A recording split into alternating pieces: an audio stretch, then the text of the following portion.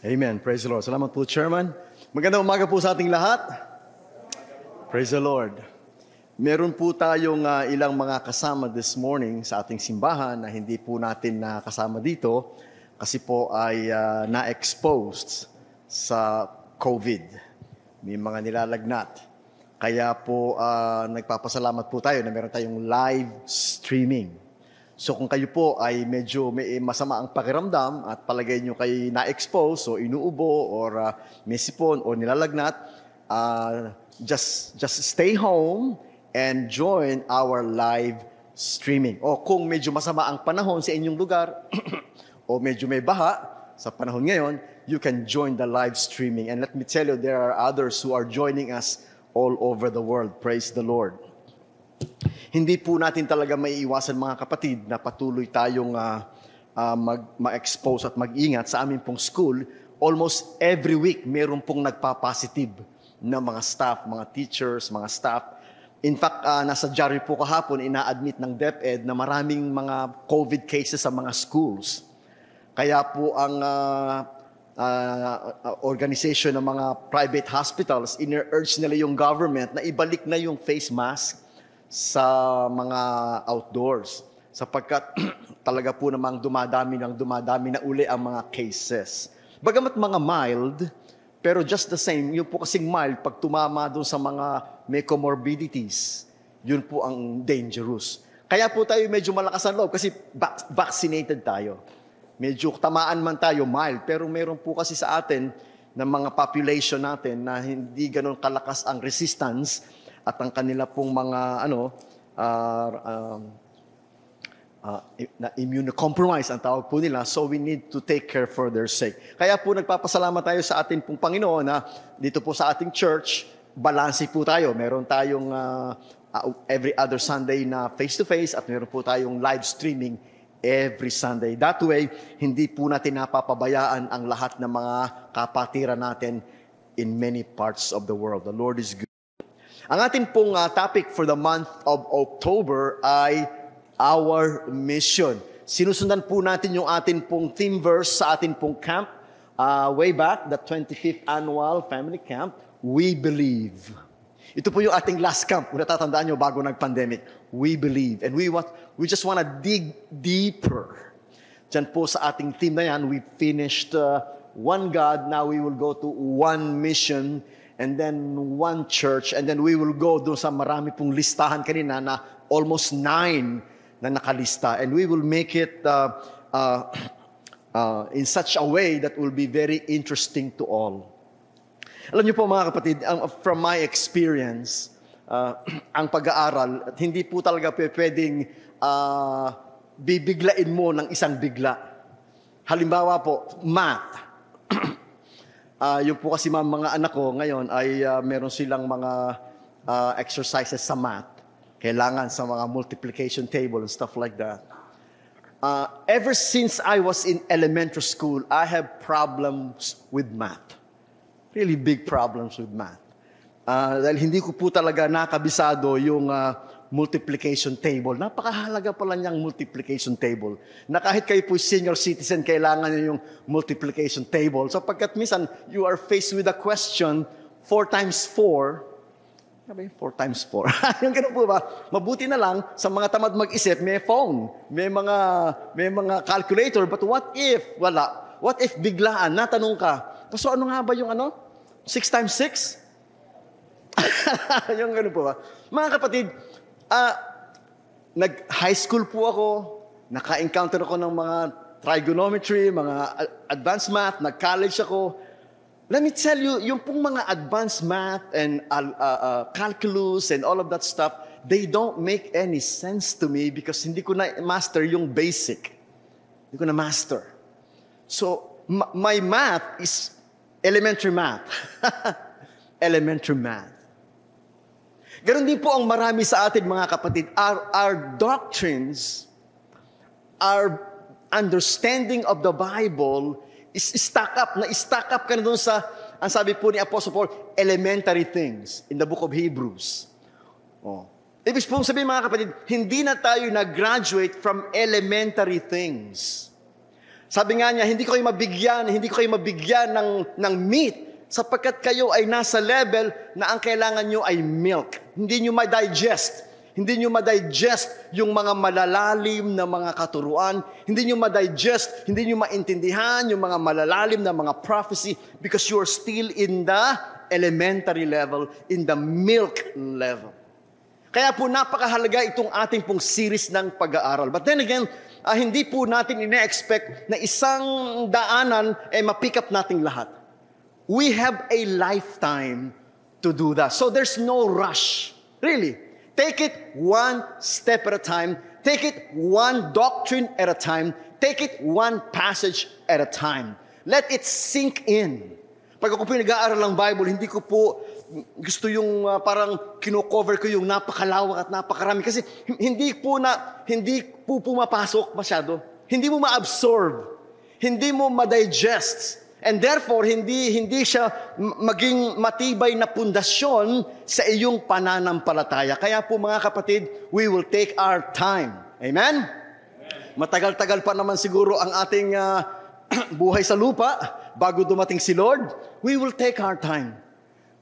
Sana po hindi kayo mga kapatid nagsasawa sa pakikinig at pag-aaral ng mga salita ng Diyos. Amen?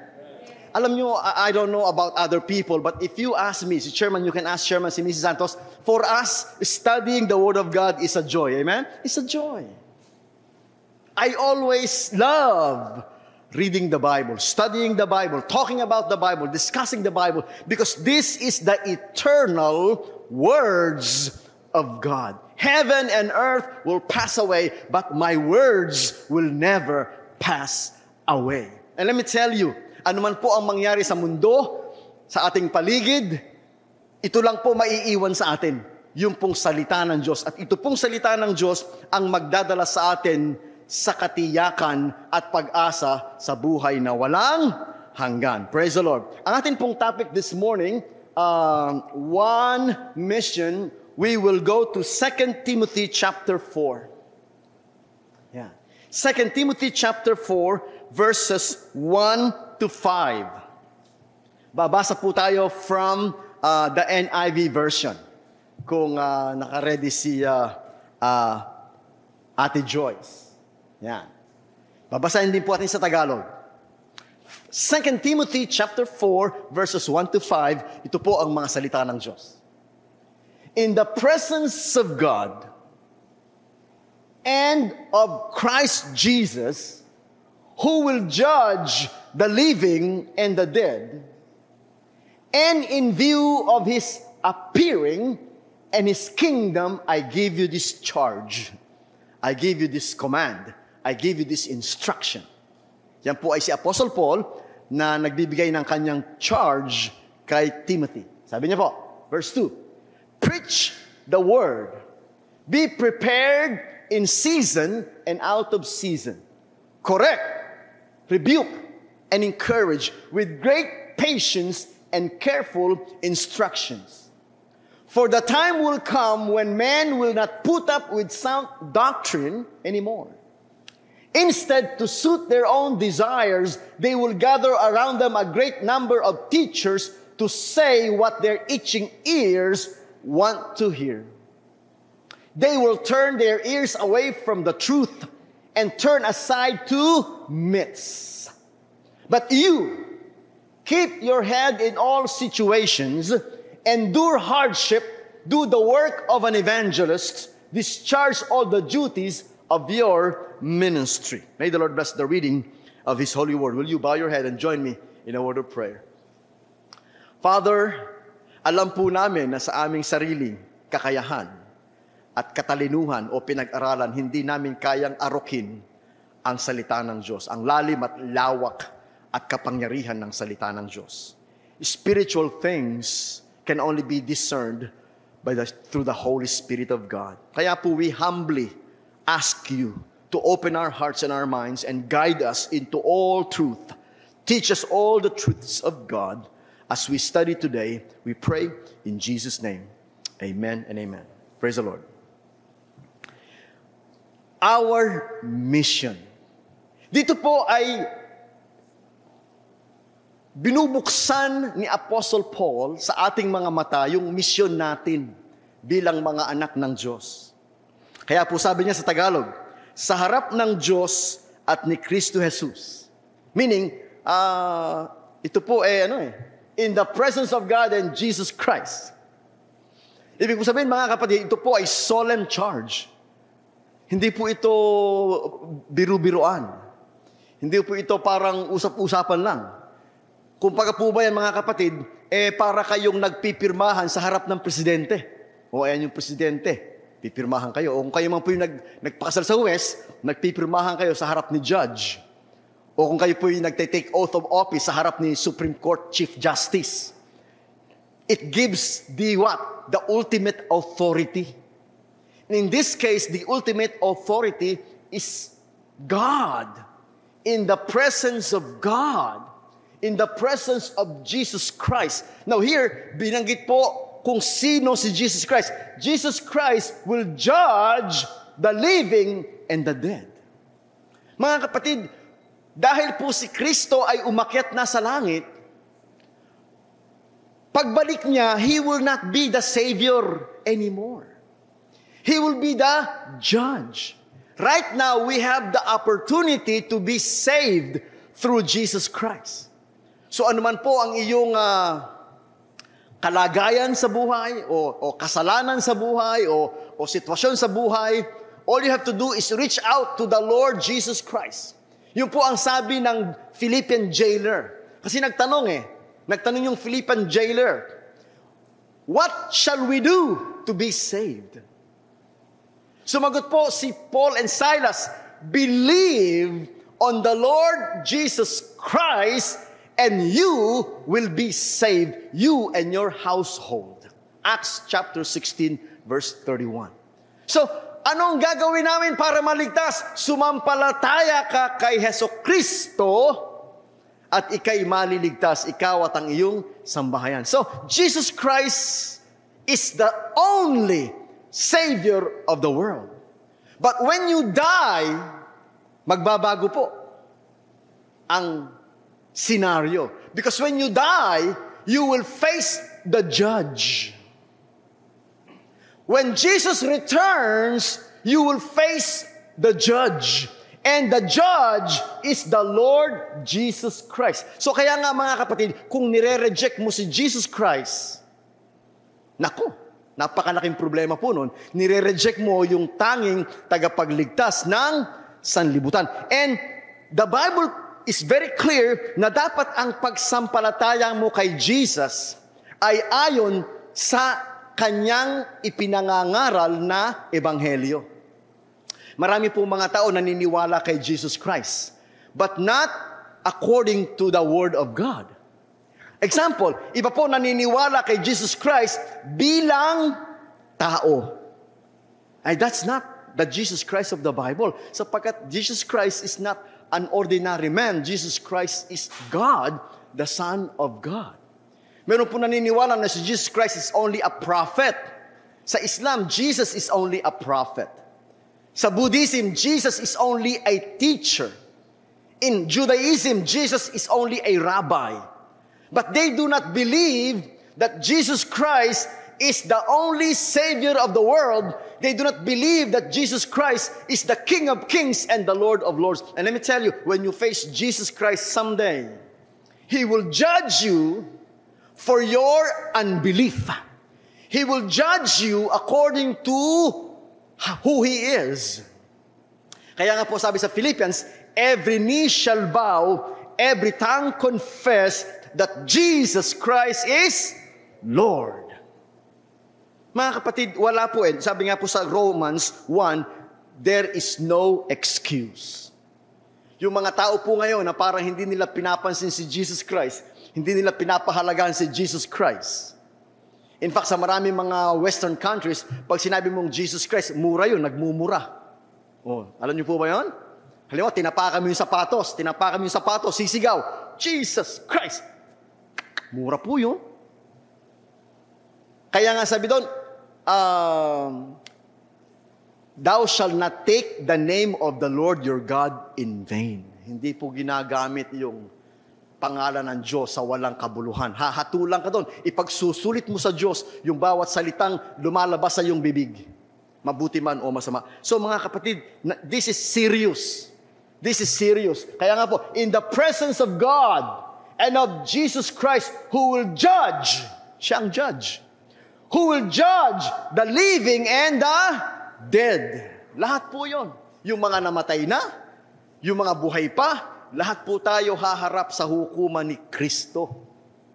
O yan. In view of His appearing. Kaya po napakahalaga niyang mission, sabi niya, in view of. In view of meaning, yung alang-alang sa kanyang pagdating. Siya'y darating na muli.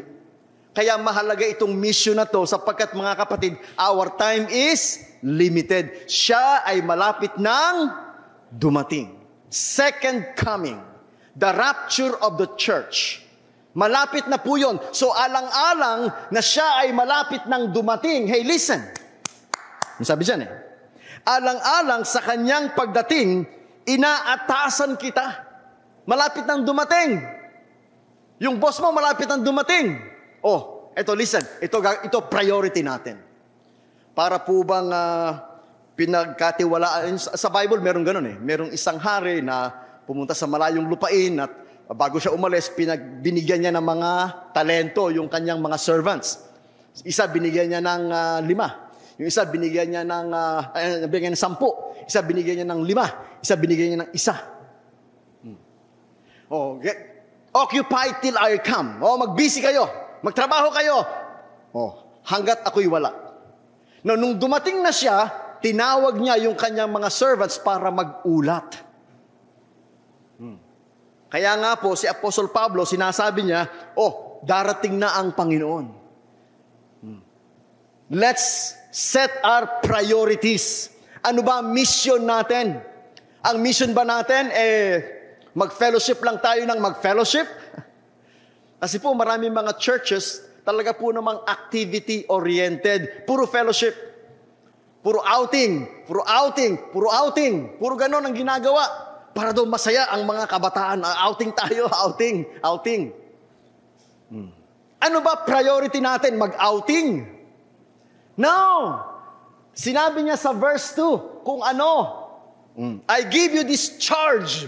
Ito ang inuutusan kita, inaatasan kita. Narito, number 2, verse 2. Preach the word. Sabihin niyo po, preach the word. Preach the word. Mga kapatid, yan po ay mission natin. Wag po nating kalilimutan. Yan ang number 1 marching order natin. Go into all the world and preach the gospel to all nations. Inuulit lang ni Apostle Paul yung sinabi ni Jesus Christ. Go into all the world and preach the gospel to all nations. Ginagawa po ba natin yon? The answer is yes. Sa pamamagitan po ng FB live streaming, nagpipreach po tayo sa Saudi Arabia. Nagpipreach tayo sa Oman. Nagpipreach po tayo sa UK. Nagpipreach po tayo sa Australia. Nagpipreach po tayo sa Amerika, sa Canada. Pati po sa Japan, Nueva Ecija, nagpipreach tayo. We go into all the world sa pamamagitan po ng ating FB live streaming. Naku, matutuwa po kayo. Nabivisit nyo ba yung ating FB page? Matutuwa po kayo sa mga nakapost doon. Nandun po yung ating doctrinal statement, nandun yung ating mission, nandun po yung ating pong mga activities, nandun po yung ating mga Bible studies, nandun po yung ating mga, napakarami mga songs, and sharing of the Word of God. And we are faithful to it. From the time na isinara ng gobyerno, I remember ko po, March 15, 2020. Yung po ang huling service natin dito. Huling service natin dito, nagsalita si chairman, hindi na muna tayo magse-service. At nilockdown ng gobyerno. Natatandaan niyo ba yung lockdown noon, March 15? Naku, wala po nakakalabas. Ay, talaga ho naman, walang nakakalabas. Lahat kayo hindi nakakalabas. Sa bahay lang kayo, lahat nagtatago kayo sapagkat maraming namamatay ng COVID-19. Simula po noon hanggang ngayon, hindi po tayo humihinto. Hindi tayo tumitigil, hindi tayo nag-slow down, bagkus pinagbubuti natin ang ating pangangaral ng Word of God. Preach the Word! Yan po ang number 1 mandate natin, preach the Word. Ano, preaching the word, marami pong paraan to preach the word. Hindi lang naman po puro salita ang preach the word. Sapagkat ang sabi po sa 1 Peter, na ang mga asawa nyo ay makakakilala hindi sa inyong salita, kundi sa inyong mga buhay. So your life is preaching to others. Hindi lang po words ang nagpipreach. Your action is preaching to others. Your attitude is preaching to others. Your care, your help is preaching to others. Alalahanin po natin yon.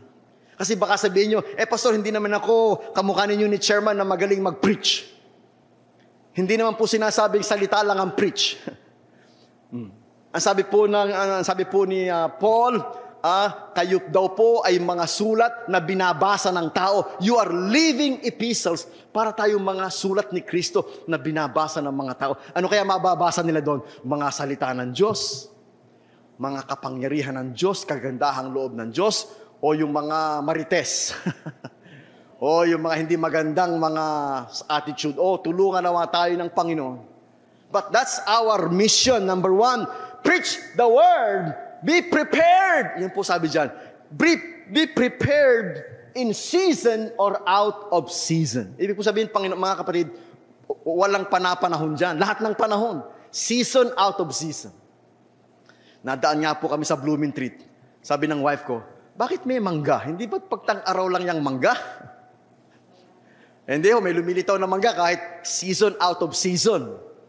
Hindi man siguro matamis yun, pero mangga pa rin yun. Season, out of season. Ganun din po mga kapatid, ang pangangaral ng salita ng Diyos, hindi lang pag Pasko tayo mangangaral o pag Holy Week tayo mangangaral. No. Mangangaral tayo kahit anong panahon. Mula January hanggang December and all over again. And God is good. Binibigyan niya tayo ng napakaraming pagkakataon na maipangaral ang salita ng Diyos. Natutuwa nga ako kay Sister Josie. Kasi lagi niya pinopost. Bible study namin. Nakikita ko yung mga faces doon. Lahat nakangiti. Yung mga nagba-Bible study. Of course, yung mga prayer meeting ni Chairman, mga Bible study natin, mga gawain natin, mga kapatid, it's so pleasing to God na sa kabila po ng restriction ng pandemic, hindi natin ipinababayaan yung ating number 1 mission. Preach the Word! Be prepared in season and out of season. Sa Tagalog, ipangaral mo ang salita ng Diyos, pagsikapan mong gawin yan, napapanahon man o hindi. Kaya panahon ng pandemic, we preach the Word. Kaya panahon ng eleksyon, we preach the Word. Kaya panahon ng bagyo, we preach the Word. Kaya panahon ng lindol, we preach the Word. Kahit po panahon ng giyera, we preach the Word. Amen? Ay, nagkakagera po talaga matindi po ang gera ngayon sa Ukraine and Russia. Kung kayo pinagbabasa ng balita, hindi ko po ma-predict sa inyo kung ano mangyayari doon. Sapagkat pagka po nagkaroon po ng mabigat na kalagayan doon, pwede magkaroon ng nuclear war doon. Pag nagkaroon ng nuclear war, nako, ewan ko po, baka end of the world. Not only that, mga kapatid, yung pong hinaharap nating mga crisis. Kamukha niya, nagkaroon na naman ng bagyo na matindi. Ang sinasabi po ng mga Department of Agriculture, medyo tataas ang bigas. Ang presyo ng bigas. Dahil po maraming nasalantang bigas, Nueva Ecija yan Bulacan, Nueva Ecija, Pangasinan, Tarlac. Napakarami pong nasirang bigas dyan. Palay dyan. So, sinasabi na tataas ang presyo ng bigas. Ang Vietnam, tinamaan din. Tayo po'y nag-i-import sa Vietnam.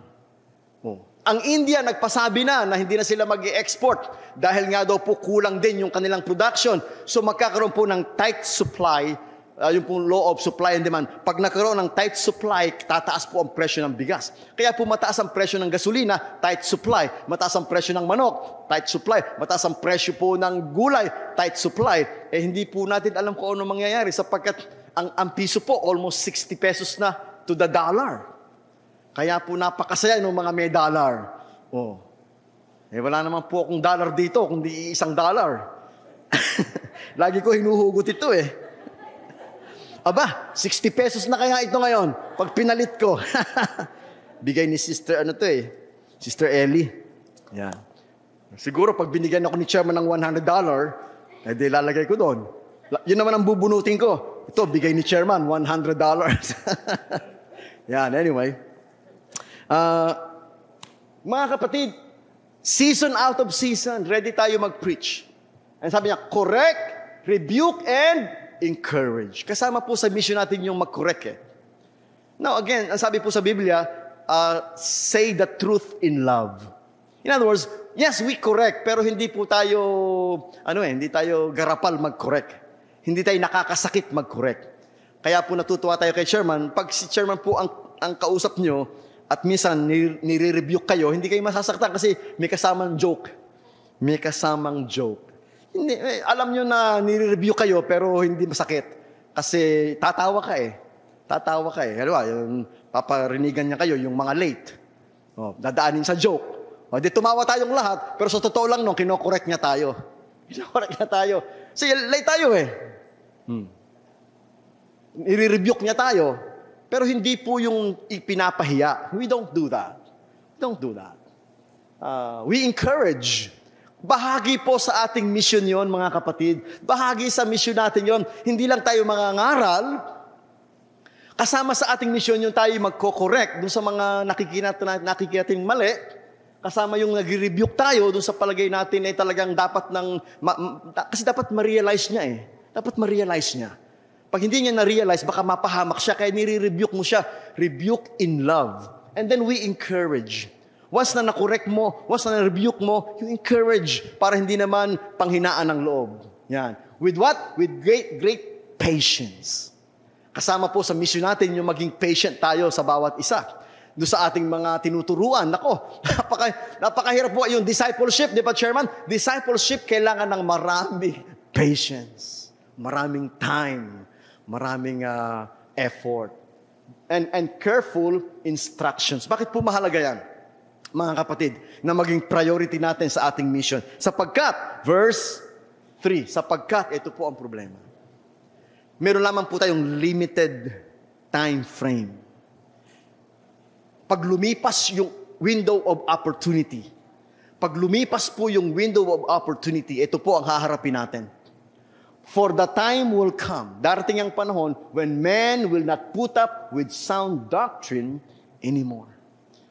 May mga tao po na pagdating sa mga sound doctrine, ayaw nila yun eh. In fact, si Kristo, Chairman, nung siya nagtuturo, medyo mabigat yung mga tinuturo niya, yung mga tao nag-uwian. Nag-uwian. Sabi ng mga alagad, Lord, na-offend, na-offend yung mga tao. So ang sabi ni Jesus, o kayo, aalis din ba kayo? Ang sagot ni Peter, where shall we go? You have the words of eternal life. Mga kapatid, we know na tayo po ay nasa kalagayan na pag hindi natin na-seize yung window of opportunity, we may lose it forever. Sapagkat darating ang panahon na ang mga tao hindi na makikinig. And that's true sa ating mga anak minsan. Pag lumagpas na yung panahon na yon, hindi na makikinig. Kaya natutuwa po tayo. Ako natutuwa especially sa pamilya ni Sister Dory. Sister Dory, nakita niyo naman, yung kanyang asawa, ang kanyang mga anak, nandyan yung kanyang mga manugang, nandyan yung kanyang mga apo, at apo ng apo. Nandyan lahat sila. Ibig po sabihin, mga kapatid, every Sunday nga, pag may nandun nga palagi, nag-picture taking. Picture taking. Sabi ko, padami ang mga pamilya ni Sister Dory, dumadami ang apo eh. May mag-aasawa na naman siyang apo. Di ba? Praise the Lord. Ibig po sabihin, mga kapatid, that is a wonderful thing to see na yung kanyang pamilya ay hindi nawawala sa gawain ng Diyos. Di po ba? Kasi po, minsan nawawala. Nasaan na yung mga anak mo, Sister Dory? Ay, naku, nawala na. Nasaan na mga apo mo, Sister Dory? Ay, naku, nawala na. At least yung mga yung pong pamilya ni Sister Dory, hindi nawawala. Praise the Lord. Sapagkat marami po mga tao nahahatak ng wrong doctrines. Bad doctrines. Wrong doctrines. Sapagkat ayaw nila yung mga biblical doctrines. Alam niyo po kung bakit? Kasi ang biblical doctrines, mga kapatid, ay nagdi-demand ng righteous life. Kapag kayo po'y sumunod sa turo ng Diyos, siyempre po, sa turo ng Diyos, bawal ang sugal. Bawal ang sugal eh. Yung mga taong gusto magsugal, ayaw niyan, ayaw. Sa salita ng Diyos, bawal po yung nagbibisyo. So yung gustong magbisyo, ayaw niya. Yung pong mga yung mga gender confused. May mga tao kasi na medyo confused sila sa kanilang gender. Kamukha po yung anak ko, meron siyang kaibigan. Kaibigan niya to, elementary pa lang, sa Canaan Christian School. Kaibigan niya. Nung pong mag-high school, pinangatawanan niya na siya girl. Girl siya, pero boy. Girl. Ngayon po, siya ay nandyan sa Ateneo. Siya po ay scholar dyan.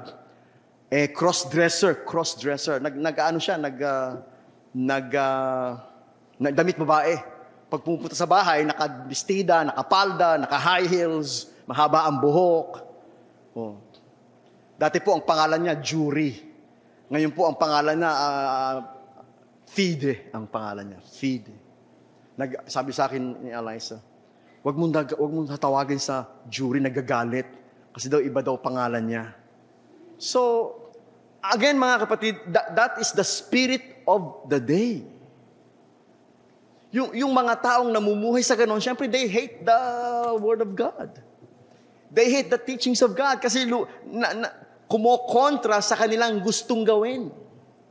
Kumokontra sa kanilang pleasure and damdamin. Time will come when men will not put up with the doctrines of the Bible anymore. Instead, to suit their own desires, they will gather around them a great number of teachers to say what their itching ears wants to hear. Ngayon po, may mga pastor, may mga ministro, may mga nangangaral na sasabihin siya, you're okay. O kahit babae sa babae, it's okay. Alam niyo po, Chairman, ang tatay ko nung araw ay tumama ng 1 million sa sweepstakes. Philippine Charity Sweepstakes. Kasi po, may jeep po ang tatay ko nung araw. So, nung siya'y pauwi na, may humahabol na bata. Kuya, bili mo na to para makauwi na ako. Tickets. 10. Bigyan mo lang ka isa. Kumuha po siya isa para makauwi na yung bata. Kawawa naman. Kinabukasan, may pumakas sa bahay. Freddy, tumama ka, 1 million. Kung kinuha mo sana lahat, 10 million. 10 million. Nakuha po ng tatay ko yung pera. Nagtatights po yung tatay ko, nagtatights. Dinala niya sa church, tinatights. Hindi tinanggap ni pastor yung kanyang tithes. Kasi daw galing sa sugal. Now, let me tell you, meron pong mga simbahan. I think yung Archbishop ng Pangasinan, si Cruz. Oscar Cruz ata yun. Ang sabi niya, kami, kahit sino ang mag-offering, tinatanggap namin yan. Kahit pagaling yan sa drug lord, gambling lord. Basta binigay yan dyan, tinatanggap namin yan. Exactly.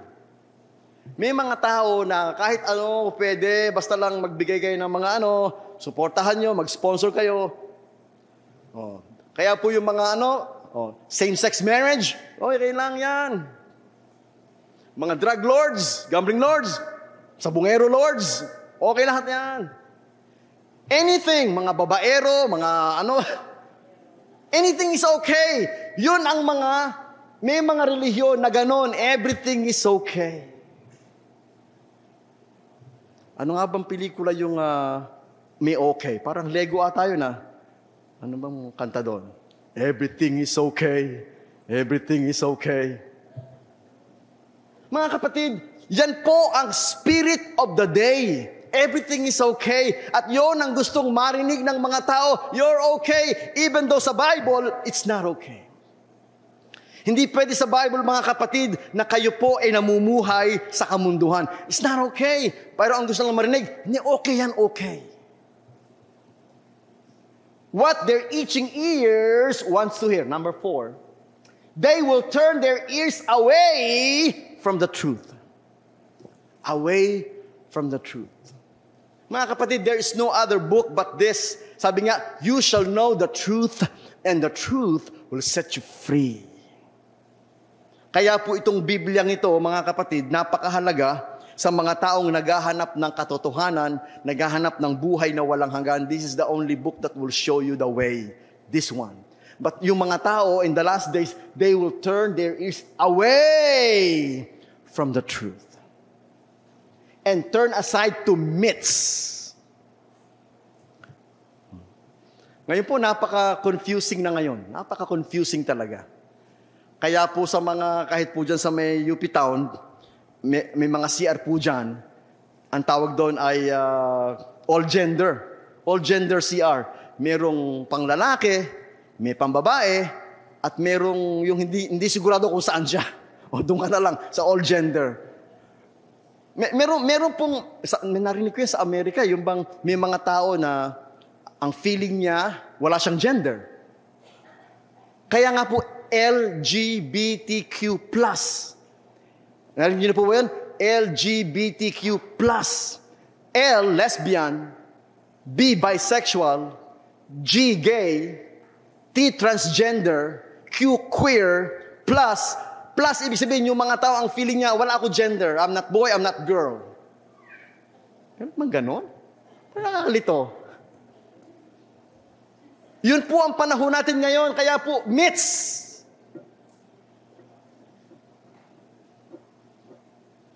Yan po ang ating panahon. In the last days, ganyan po ma-encounter natin. Kaya po ano sabi, verse 5. But you, sabihin niyo po sa katabi niyo, you. Yeah. But you, you, not them, you. But you, keep your head in all situation. Tagalogin po natin yan, yung keep your head. 5. Ngunit ikaw, maging mahinahon ka sa lahat ng oras. Keep your head. Don't lose cool. Keep your head. Yan. Maging mahinahon ka sa lahat ng oras. Magtiis ka sa panahon ng kahirapan at gampanan mo ang tungkulin ng isang mangangaral ng mabuting balita at tuparin mo ng lubos ang iyong paglilingkod. But you, keep your head in all situations. Endure hardship. Do the work of an evangelist and discharge all the duties of your ministry. Discharge all the duties of your ministry. Mga kapatid, bawat isa sa atin binigyan ng ministry. This is my ministry. Ibinigay ni Lord. Si Raymond, meron siyang ministry. Ibinigay ni Lord. Si Patty mayroon. Si EJ mayroon. Si Joyce mayroon. Si Mrs. Santos mayroon. Si Joy meron. Lahat po tayo binigyan. Nakalimutan ko mga pangalan. Lahat po tayo binigyan ng ministry. Si Joyce meron. Si Pauline meron. Oh. Lahat po tayo meron, mga kapatid. Ang sabi diyan, discharge the duties of your ministry. Huwag mong pabayaan ang ministry mo. We depend on it. Alam niyo mga kapatid, we depend on it. Hindi po pwedeng pareho lang kami ni chairman na nangangaral, hindi naman kami marunong magtog. We rely on you. Hindi naman kami marunong mga ganyan. So we work together as a team. We are team. Kaya nga, multimedia team. We are team. We work together. The music team and the worship team and everybody, we work together. Let's discharge the duty of our ministry. Let's fulfill our mission. May mission tayo mga kapatid. Hindi puro fellowship lang. Hindi puro outing lang. May mission tayo, mangangaral tayo ng salita ng Diyos. Akayin natin sila. May mission tayo. Yan po ang ating dapat maging priority. But you, huwag kang ma-confuse. Huwag kang panghinaan ng loob. Tibayan mo. Do the work of an evangelist. Share the word of God. And do the duty of your ministry. Discharge the duty of your ministry. Kanina pong umaga, I really tried to be here early. So, nung dumating po ako, nakapag-pray na sila. Meron po akong sense of duty kasi nasa-sense ko yun eh. Pag po ako late, nahihiya ako kay chairman. Nahihiya talaga ako. Pagka ako late. Meron akong sense of duty. Pag po may mga gawain tayo, may gawain sa patay, may gawain tayo. Basta pag may gawain tayo, ayoko nalilate. Nagagalit ako sa wife ko pag ako nalilate. Sabi ko sa kanya, pag malilate ako, iwanan kita. Kasi meron akong sense of duty. I don't wanna be late. Kasi nakakahiya. Pag meron kang sense of duty, mga kapatid, alam mo na, you push yourself. You push yourself because you have a sense of duty. Here, you discharge your duty. May duty ka eh. Hindi pwede, Raymond, na-absent ka. May duty ka eh. Sa Panginoon. Hindi pa pwedeng pababayaan, may duty ka. Duty mo yan. Binigay ni Lord sa yan. And let me tell you, lahat tayo may duty. So kung hindi mo pa alam ang duty mo, tanong mo kay Lord, Lord, ano ba ang duty ko? Ano ba ministry ko? Ano ba calling mo sa akin? Ano ba ang gusto mong gawin ko para sa'yo? What is the duty that you want me to fulfill?